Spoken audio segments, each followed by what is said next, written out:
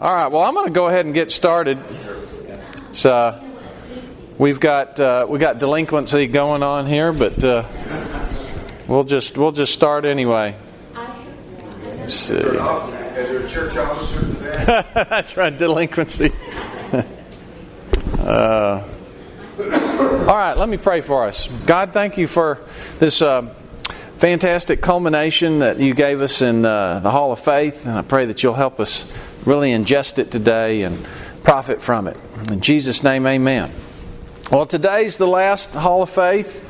We'll be in Hebrews chapter 12. I know chapter 11 is called the Hall of Faith, but you know chapters in the Bible are arbitrary. They're not inspired. They're just for us to reference. And we do start here chapter 12 with therefore, since we're surrounded by so great a cloud of witnesses. So we have a turning point here. What witnesses are we surrounded by? All the people we just talked about, right? And so we're going to have an application here, and we're going to introduce the ultimate hero. Last week we talked about the hopeful heroes, being these people who actually ended up in the Hall of Faith. They were faithful. They were obedient, and they were also extremely flawed. A prostitute, a coward, a wimp. And these guys are tremendously inspirational to me because it tells us anybody can step into God's plan of instruction and say, I'll do that, and put you into this sonship, this inheritance, to be trained. And that's what we're going to be talking about today, training and joy. That's the two themes for today, training and joy. So let's start with chapter 12 here. Therefore we also, since we're surrounded by such a great cloud of witnesses, let us lay aside every weight and the sin which so easily snares us, and let us run with endurance the race that is set before us, looking unto Jesus. Okay, so we got all these great witnesses. We got Abel, and we got Noah. You know, Noah built an ark. God said, hey, the judgment's coming, and it's going to be something you can't even conceive of. The whole world's going to be destroyed. There was no precedent for that. There'd been nothing like that had ever happened before. And God said, this is going to happen, so build an ark. And Noah said, okay. So 100 years he builds an ark. And then God comes along and says to Abraham, hey, leave your home. You're 75 years, I know, but leave your home. I'll take you to a place where I'll make your name great, and I'll build you a nation. I'll bless all the families of the earth through you. And Abraham says, okay. So we've got these tremendous witnesses here that did what God asked them to do. And so the conclusion there, the point is, okay, therefore, since you've got these witnesses, take all the encumbrances that you have and set them aside. And what are those encumbrances? What does he tells us? Sin. Yeah, the sin that so easily ensnares us. So we got all this weight. So if you're going to run a race and you're going to run Micah ran a half marathon yesterday, right, Micah? How much weight did you carry with you on the way? Did you take your 15-pound barbells along? Okay, well, why not? Why didn't you take your 15-pound barbells? Because it's hard enough without It's hard enough without the weight, right? Okay, so the picture here is you've got the guys at the starting line of this marathon, and you look over and there's Travis, and he's got on an 80-pound backpack, and he's got his M1 in one hand, and you look at him, and what do you say? He's not going to make it, right? Yeah. So take that stuff off. Get rid of the weights. All this sin, it's all weights. Lay it aside. And lay aside the sin that so easily ensnares us, and run. Now, who's ahead of you in the race? Yeah, all these people that went before us. Who else? Jesus. Okay, so keep your eye on Jesus. Let's go back to chapter 2 in the Hebrews. And let's just take a look at Jesus clearing the path for us there, how that's stated. So So Jesus in chapter 2, verse 10, for it was fitting for Him, for whom are all things, and by whom are all things, and bringing many sons to glory. Now, there's the finish line. Okay? Many sons to glory. So it's the idea you got this race, and Jesus is out in front, and we're all behind. And what's His goal for us? Bring us with Him. Bring us with Him. Okay, He wants us to finish. To make the captain, or the leader, the inaugurator of their salvation. Remember, this salvation here is from the sin that so easily ensnares us, so we can run the race. This whole book's written to believers. So get us to get to the end and make it perfect through sufferings. That's the race. Did you suffer any yesterday, Micah? Okay, and you just have to get through it, right? That's the point of the race. So it's the picture that comes all the way through the Scripture. Let's go back to 12 now. Who for the joy that was set before Him? What was the joy set before you yesterday, Micah? Finishing. Yeah. How often did you think about the finish line? How long did it take you to run that thing? An hour and 45 minutes. Hour and 45 minutes. How much of the hour and 45 minutes did you think about the finish line? Hour and... I mean, you really look forward to that, right? Well, so He had a joy that was set before Him. And because of the joy that was set before Him, He endured the cross. Now, what was the joy that was set before Him? He despised the shame. Okay, we'll talk about that a little bit. And is sat down at the right hand of the throne of God. Now, this doesn't seem to us like all that big of a deal. Now, you probably were really happy to sit down after running that race. But, I mean, just resting is not the point here. The point here is that He sat down where He sat down. It's not that He got to sit down. It's where He sat down. Where's He sitting down? Right hand of the throne of God. Now, in the very amusing and engaging story that Mark Twain wrote, called The Prince and the Pauper, there's two young boys. One is a king, one is a street urchin. And they get switched. Then they happen to look identical. And they get switched. And the street urchin is picked up, and the court thinks he's the king. And he has no idea what's going on, can't follow the protocol, is acting, completely outside himself. So they all decide he's gone nuts and has amnesia, so they all start covering for him. The prince, on the other hand, is now a street urchin, and he's treating everyone like he's the king, ordering people around and so forth. And they all think the kid's nuts. And this one young sort of knight, this courageous young man who's a man at arms, kind of takes pity on the poor boy who thinks he's a king and decides to kind of go along with him and keep him out of trouble.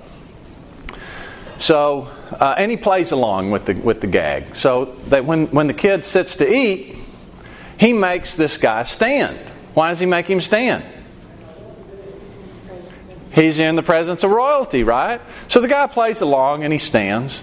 And one day, the kid's in mortal danger, and he's saved. The guy saves his life. That's why he came along in the first place. And so the young man says, as your reward, I will grant you whatever you want in my kingdom. What do you want in my kingdom? And he says, to sit in the king's presence. And he says, it is granted. So at the end of the story, of course, the kid, the switch is discovered, and the pauper is reinstated as the king. And this young knight realizes, oh my gosh, he really is a king. He's not just nuts. And so right there in the middle of all these people that are ceremoniously welcoming the king back, he pulls up a chair and sits down. And what happens in the crowd? Yeah, they all gasp because they know what's about to happen. What's going to happen? He's going to be drug off and his head chopped off. So the guards run over there to grab him, and the king says, stop. It's his hereditary right. Because you don't sit in the presence of a king. Only royalty. Only an inheritor sits in the presence of the king. Someone who's in the line. That's the only person that sits down. Well, Jesus is the firstborn. He's the first of the sons. He's the one that's gone in the race first. Because a son is someone who inherits. And we've all already been granted this sonship. The question is, are we going to possess it? We saw the example of the people who failed in the first part of Hebrews. They were given a possession, the land. And God said, it's yours, go take it. And they said, it's too hard. We can't do it.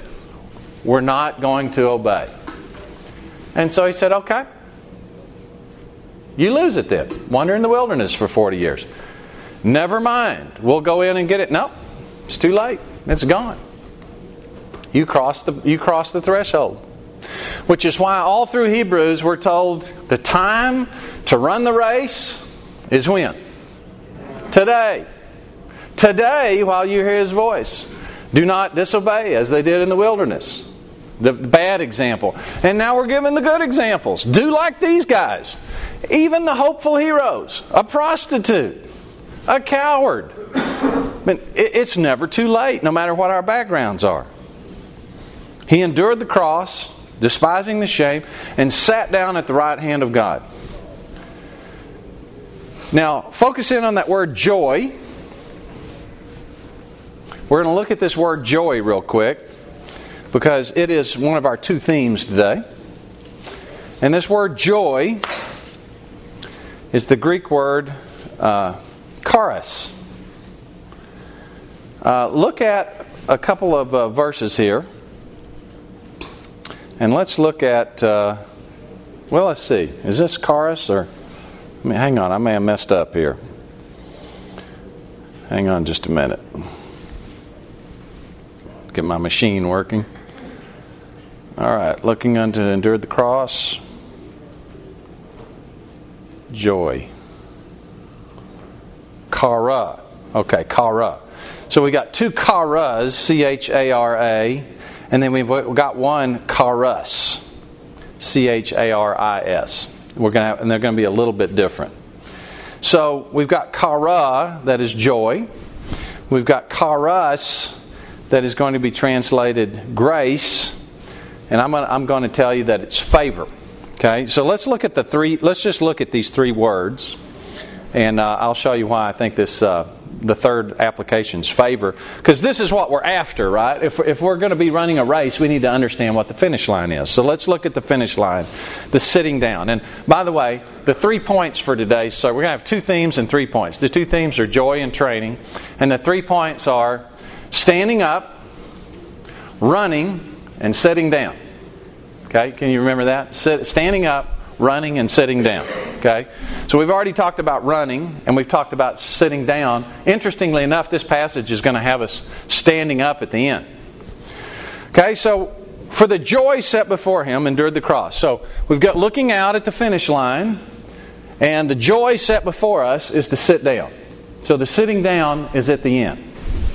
The next time joy comes up is verse 11. Now, no chastening seems to be joyful for the present, right? So while you were running that race, Micah, was it fulfilling to have finished the race while you're running the race? I think about one you're really struggling. Yeah. So you can't really do that, can you? You could just stop and say, I'm finished. Would that give you the joy? Yeah, that's not going to give you the joy, right? It's not. And did you train for the race? Yeah. And while you're training for the race, did you get the same kind of sort of pumped up feeling you got when you finished the race? It's kind of a grind to train the race, right? So no training seems to be joyful for the present, but painful. Anybody understand painful for training? It seems painful. Nevertheless, afterwards, it yields the peaceable fruit of righteousness.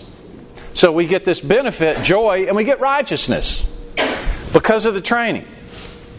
The third time that this word shows up, joy, is in verse 15. looking carefully lest anyone fall short of the grace of God. Now, I'm going to set this up so that when we read the whole passage, I think it'll make complete sense to you. But this grace here, I think would be better translated favor. Let's look at Luke 1:30, the first time that this shows up in the Scripture. Luke 1:30, this word.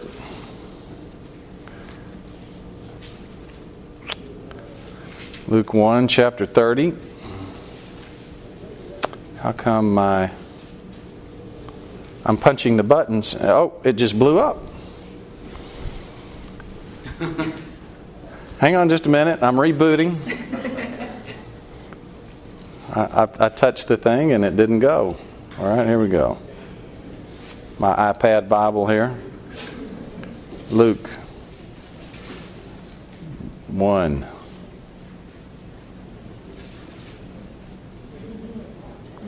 Okay. Then the angel said to her, "Do not be afraid, Mary, for you have found favor with God," or grace. Charis, C-H-A-R-I-S. We get our word charisma from this. What? It could be kindness as well. Could be kindness as well, okay?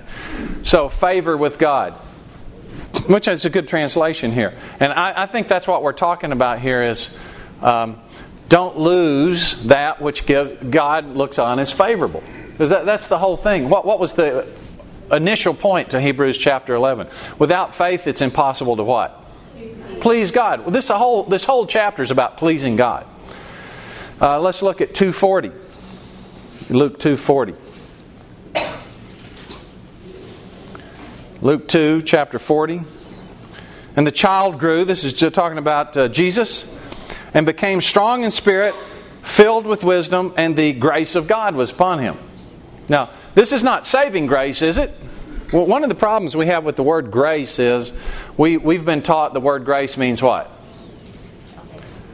Unmerited favor, right? Did Jesus have unmerited favor heaped upon him so that he could, instead of not go to hell? See, it's a contextual word. Sometimes it means that. When it's grace applied to justification, that's exactly what it means, because it's just given. But when it's applied in a context where we're doing something, it's favor. And sometimes it's deserved or not deserved. 2:52. And Jesus increased in wisdom and stature and in favor, charis, with God and men. And just one more. It's kind of a beat on this dead horse a little bit. 6:32. 6:32. Jesus speaking, "But if you love those who love you, what? Charis, is that for you?" It's translated credit. What favor do you get from that? Is God going to approve that and say, "Wow, that's really amazing that you were nice to someone who was doing something for you"? Well, no, not really. Anybody does that. That's the point. Okay? So let's go back to Hebrews chapter 12. And let me cover one other point, and then we will stand up, run, and sit down. Except my machine is boycotting me. Man, I can't read your phone, I don't think, can I? Can I? I know. I might need an actual something with paper. Let me reboot again here. Okay, Hebrews chapter 12. Go to and reboot. Wow, I've got all my stuff highlighted in here. Is the problem? I'm dependent. Let me see here. I apologize for the delay. Try not to flip anymore. I'll just have you read it to me. I'm back. Let me go through one more word. Can you look through here and see the word chastening? Can just where your eye fall on the word? Do you see it? Does it pop out at you? What verse? Just in the chapter, does it pop out? Let me just show you. Verse 5. What is it? 6. My son, do not despise the chastening of the Lord. For whom the Lord loves, He chastens.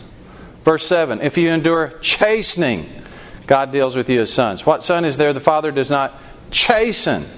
Verse 8. But if you're without chastening, of which all have become partakers, then you're illegitimate, not sons. Therefore we have had human fathers who corrected us. Same word.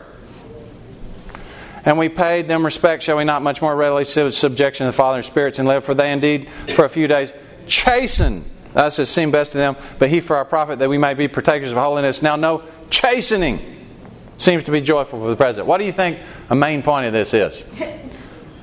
Okay, let's look at this word chastening. Does anybody know what this word is, by the way? It's the Greek word. Well, the root of it, it's got, different tenses, but the root of it is paideo. Does that ring a bell with anyone? Paideo. We get an English word from this word. Yes, yeah, that's right. What English word sounds like paideo? Pedagogy. Okay, pedagogy. It's a word you use probably every day, huh? Yeah. Oh, yes, of course. Training. Okay, so let me give you some. I'm not going to touch this thing anymore. I'm going to let you read it. So go to Luke 23:6, and we're going to see some pedagogy. There's two different sort of general applications of paideo. Let's look at Luke 23:6. Somebody read Luke 23:6 for me. When Pilate heard of Galilee, he asked if the man were a Galilean. That doesn't sound right. That doesn't sound right. Am I in the right spot? Yeah, 23:6. Like Luke 23:6? I'm really doing all the good today, aren't I? How about 23:22? What does that say?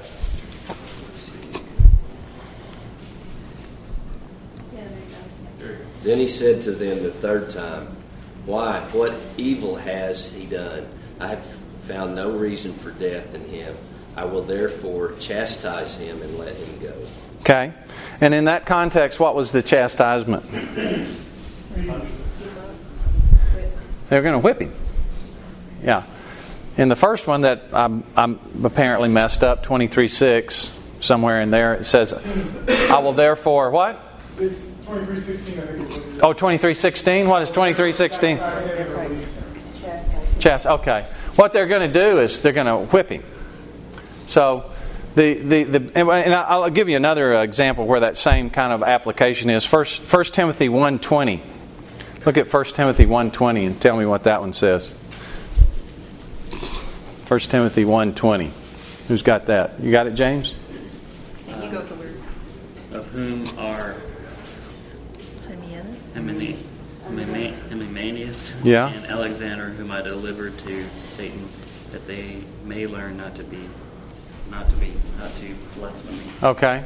So I've delivered Hymenaeus and whoever the other guys is over to Satan so they can what? Learn. Be taught. Okay. So here's a context where the teaching is kind of like in the context we would say, where let's say that Travis and I get in a car wreck, and I get out and I say, Are you just too stupid to see what was going on there? And Travis says to me, "Well, you pulled out in front of me." And I say, what do you mean I pulled out in front of you? And we start a big argument, and then Travis says, "Well, I'm going to teach you a lesson." Okay? Well, what's he about to do? Yeah, okay. So that's one kind of teaching, right? Or another context is like you come back to the huddle in football or whatever and say, "That guy's been grabbing me. He's been holding me all day." And the other guy says, "Well, we'll teach him. I'm going to double this guy up. I go low, you go high." Right? It's teaching. Okay? So this is one general application of paideo. We use it this way too. The other application is more kind of what? The classroom application. Let's look at Acts 7:22. Acts chapter 7, verse 22. You got that one, Trav? And Moses was learned in all the wisdom of the Egyptians and was mighty in words and deeds. Okay, so Moses was Paideo. So how did Moses get all that education? Yeah, he probably went to, Egyptian Ivy League school. Probably had a tutor, and went to finishing school and all that kind of stuff to be a general. I mean, he was in the Pharaoh's training program, right? It's the best pedagogy you could have in Egypt. So it's the same idea. You're learning, but there's a lot of different ways to learn, right? There's classroom learning. There is. Take athletics. Wally, you had two different kinds of learning in basketball, didn't you? Two really distinct different kinds. One was on the court. What was the other kind? Film. Film room. Yeah. So you're going to the film room and you're watching, and they're saying, "Well, you should do this and you shouldn't do that." So there's, and when you're out on the court, what kind of sort of general instructions did you get? Can you give us some that are repeatable in mixed company? No. Hands up. From Grant, it was die on the floor. Every loose ball, everyone should be on the floor. Give me an impersonation of how Grant would say that to you. Dive on the floor, boys. You would actually say something like, "I'm a small white guy, and I get on the floor and get Except he didn't pull his voice back like you just did, right? We're paideing here, all right? Let's look at 2 Timothy 2:25. 2 Timothy 2:25. We're getting educated. We're getting trained. We got to win a game. We got a military campaign to do. We got a kingdom to run. We got a lesson to learn. What you got? In humility, correcting those who are in opposition, if God perhaps will grant them repentance, so that they may know the truth.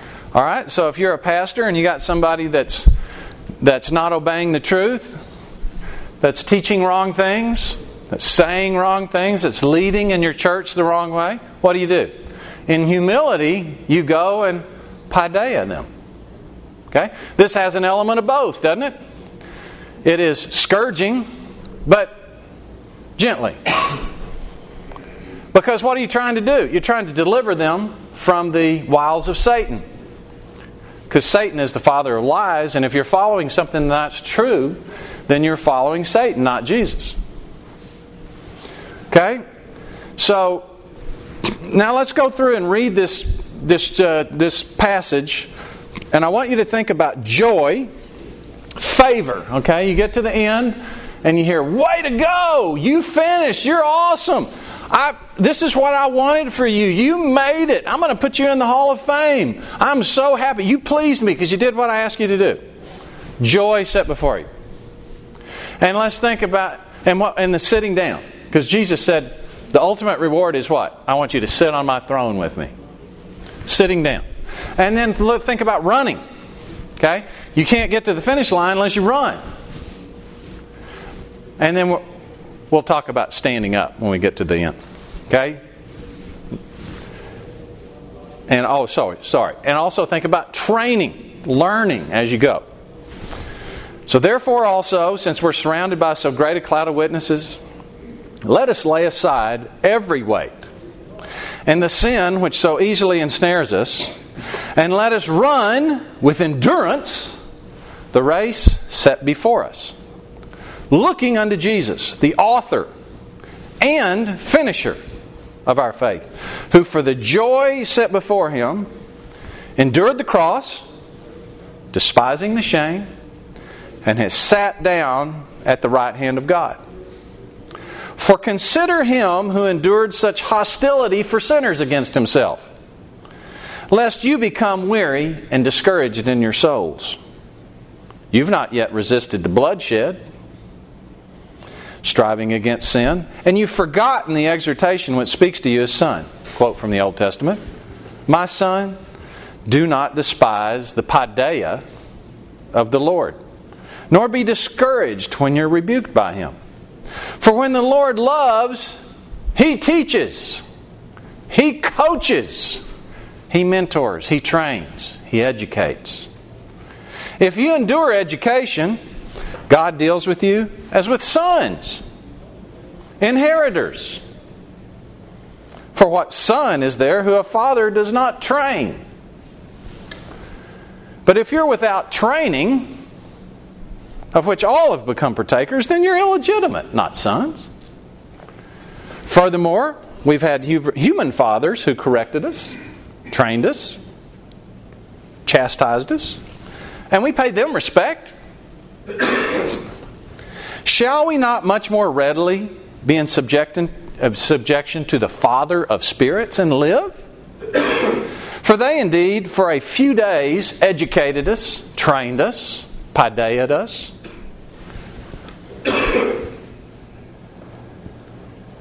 As it seemed best to them.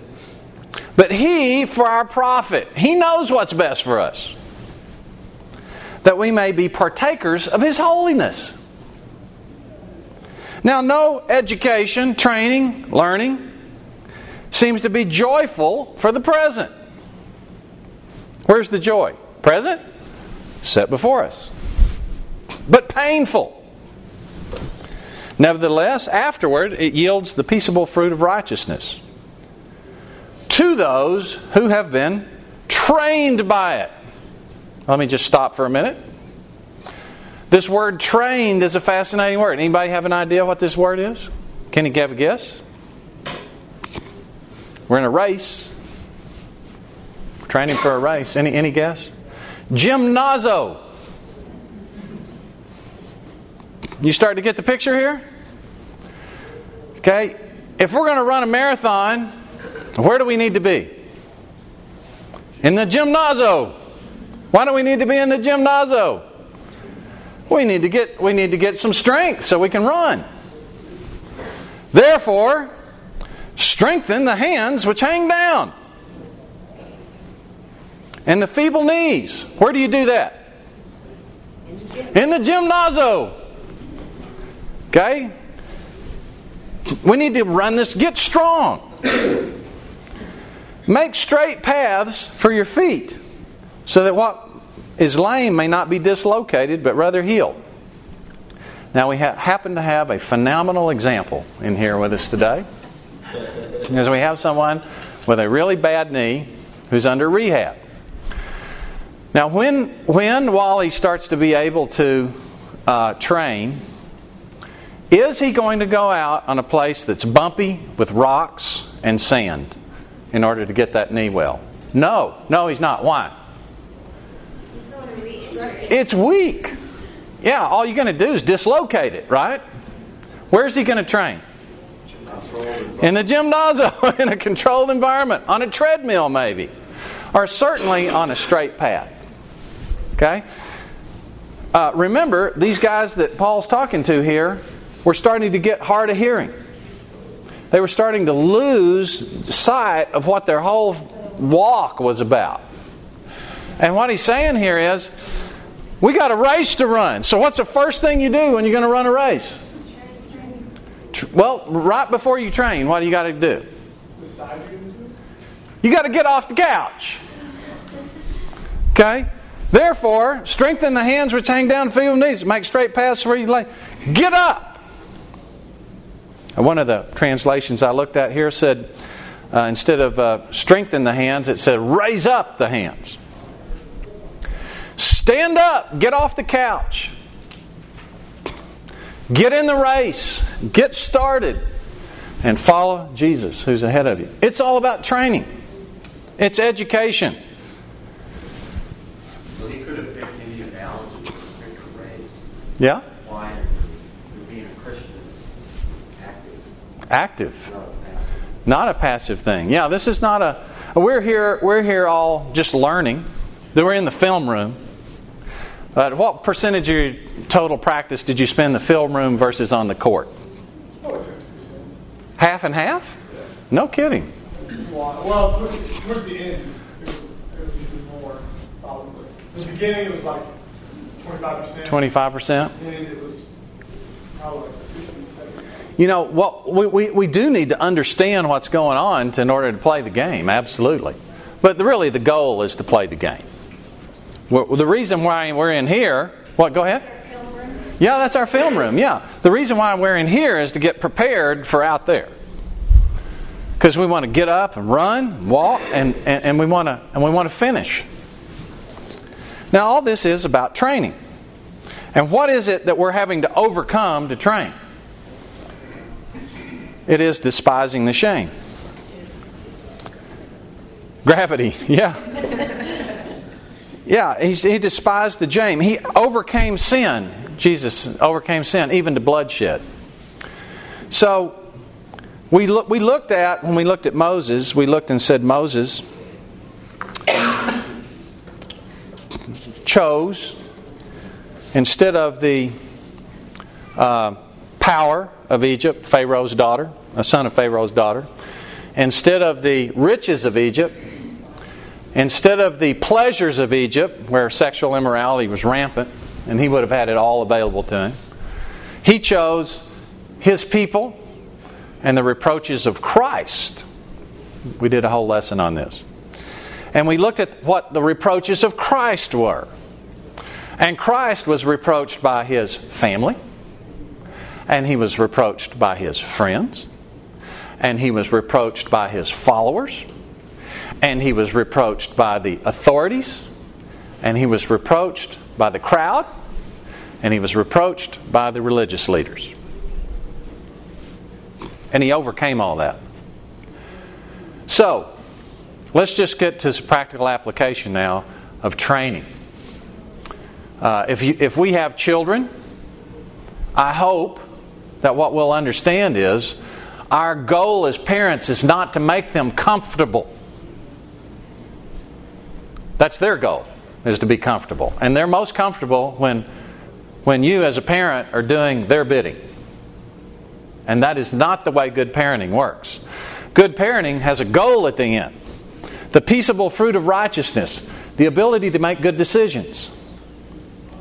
Now, they may or may not make good decisions. That's up to them. But if we will train them in the ability to have the ability to make good decisions, we're being good parents. And it's not comfortable, it's painful going through that. Because children want the world to revolve around them. Well, it says in here, we do the best we can, but we're not very good parents. I mean, that's what this chapter says. Compared to God, who's the perfect parent. And He knows exactly what He's doing. We think we just do the best we can. He knows the hearts and intents. He knows the future. He knows all things. He knows exactly what we need. We're doing the best we can to profit our children. He absolutely is giving us what there is to profit us. And what He gives us is trouble. So what reproaches are we going to overcome? Well, maybe you have a reproach from your spouse. It's just theoretically possible. Maybe your spouse, maybe your wife is unlovable. And you can talk to your friends and they will tell you have every right to not love your wife. And what does Jesus tell us to do with our wives, guys? Love her how? Yeah, like Christ loved the church and gave Himself. And to wash her with the washing of the Word. So not only do you have to love your wife sacrificially according to Jesus, you have to talk to her. Which one of those two is most painful? And you have to tell her the truth. All your friends would back you in not doing that. It's not pleasurable. It's painful. It's training. This is gymnazo. Okay? You're getting your muscles ready to run. This is running the race. Maybe your husband. It's just not a respectable behavior right now. All your friends would tell you that what your husband's doing demands no respect. And not only that, he's just not worthy of being trusted. He made a mistake last week. Everybody knew it was a mistake, so you shouldn't trust him anymore. You just need to take control and do this yourself. And all your friends will back you. And what does Jesus say to do, ladies, with your husband? Respect them on the basis of that Jesus asked you to, right? And defer. Defer. Do everything you can to follow His leadership. It's not easy. It's painful. You know better. If you could just control your husband, everything would be okay, right? It's hard. It's training. This is how you get to the finish line and hear God say, "You were awesome. Your husband is an idiot. And you did exactly what I asked you to do. I'm going to work him over real good. You want to watch?"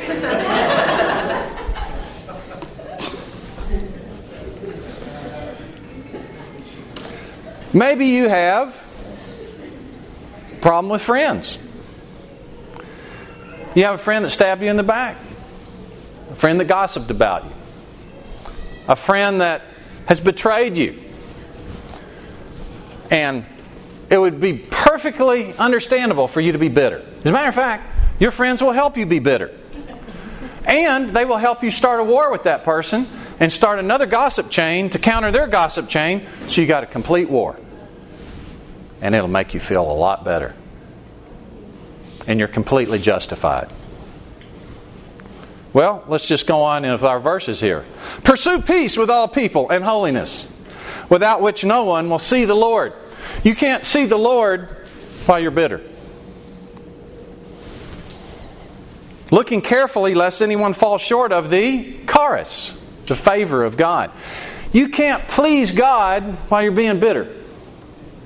You can't please God while you're creating division and destruction. Lest any root of bitterness springing up cause trouble, and by this many become defiled. Jesus wants us to love other people. It's painful to do so. Amen to that? It's not joyous to love other people much of the time. It's training. It's becoming a hero. Maybe we're going from prostitute to hero. Maybe we're going from coward to hero. We can do all things through Christ who strengthens us. Maybe an authority or someone at church has betrayed you. Has taken a responsibility away from you. Has criticized you unfairly.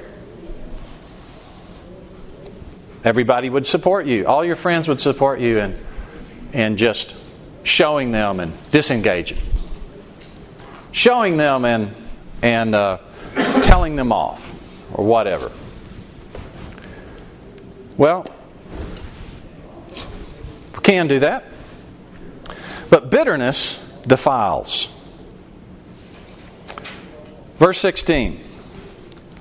Don't let there be a fornicator, someone who goes after their own pleasure instead of pleasing God. Or a profane person like Esau. Esau had a birthright. He was the oldest, firstborn. Now remember, birthright means you take over the family business. You're the ruler. And he sold his birthright for a bowl of stew. Did that bowl of stew taste good when he ate it? Yes. And how long before he was hungry again? Not very long, right? So this is profanity. Profanity is taking something amazing that God's given us and giving it no value. And then he realized it afterwards, and it was too late. Okay. There is a point past which repentance is not possible. Hebrews 6 told us that.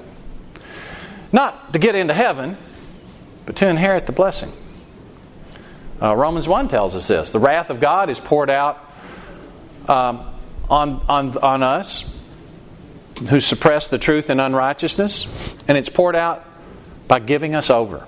God gives us over to our lust, and then He gives us over to addiction to our lust, and then He gives us over where we can't even think straight anymore. And I would propose to you on that third one, the opportunity for reform's passed. You can't even think straight anymore. He wanted to inherit the blessing, but he was rejected. And he found no price for repentance, though he sought it diligently with tears. It's just a really extreme alternative that we have. We can either run the race painfully, get up off the couch, go to the gym, go through all that pain, and run all the way to the end.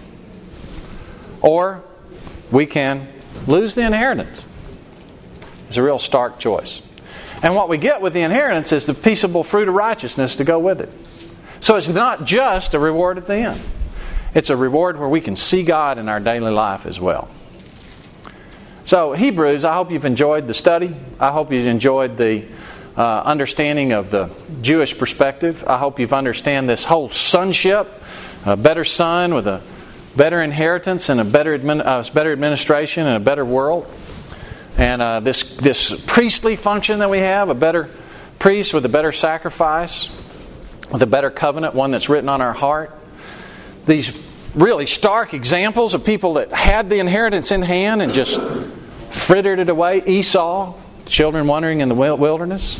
And these amazing guys that saw judgment ahead, avoided it, saw benefit ahead, way far off. They knew it wouldn't be in their lifetime, and they obeyed because they sought a city that was bigger than the city they lived in. And then ultimately Jesus, the author and finisher of our faith, the Alpha and the Omega, the beginning and the end, who has already run the race for us and is up there saying, "Go on, come on! You can do it, guys! Keep going! No, I'm not going to let you quit because you're not finished. I want you to graduate. I want you to be here with me. And you need to learn. You need to understand. Yeah, turn that other cheek. Yeah, way to go.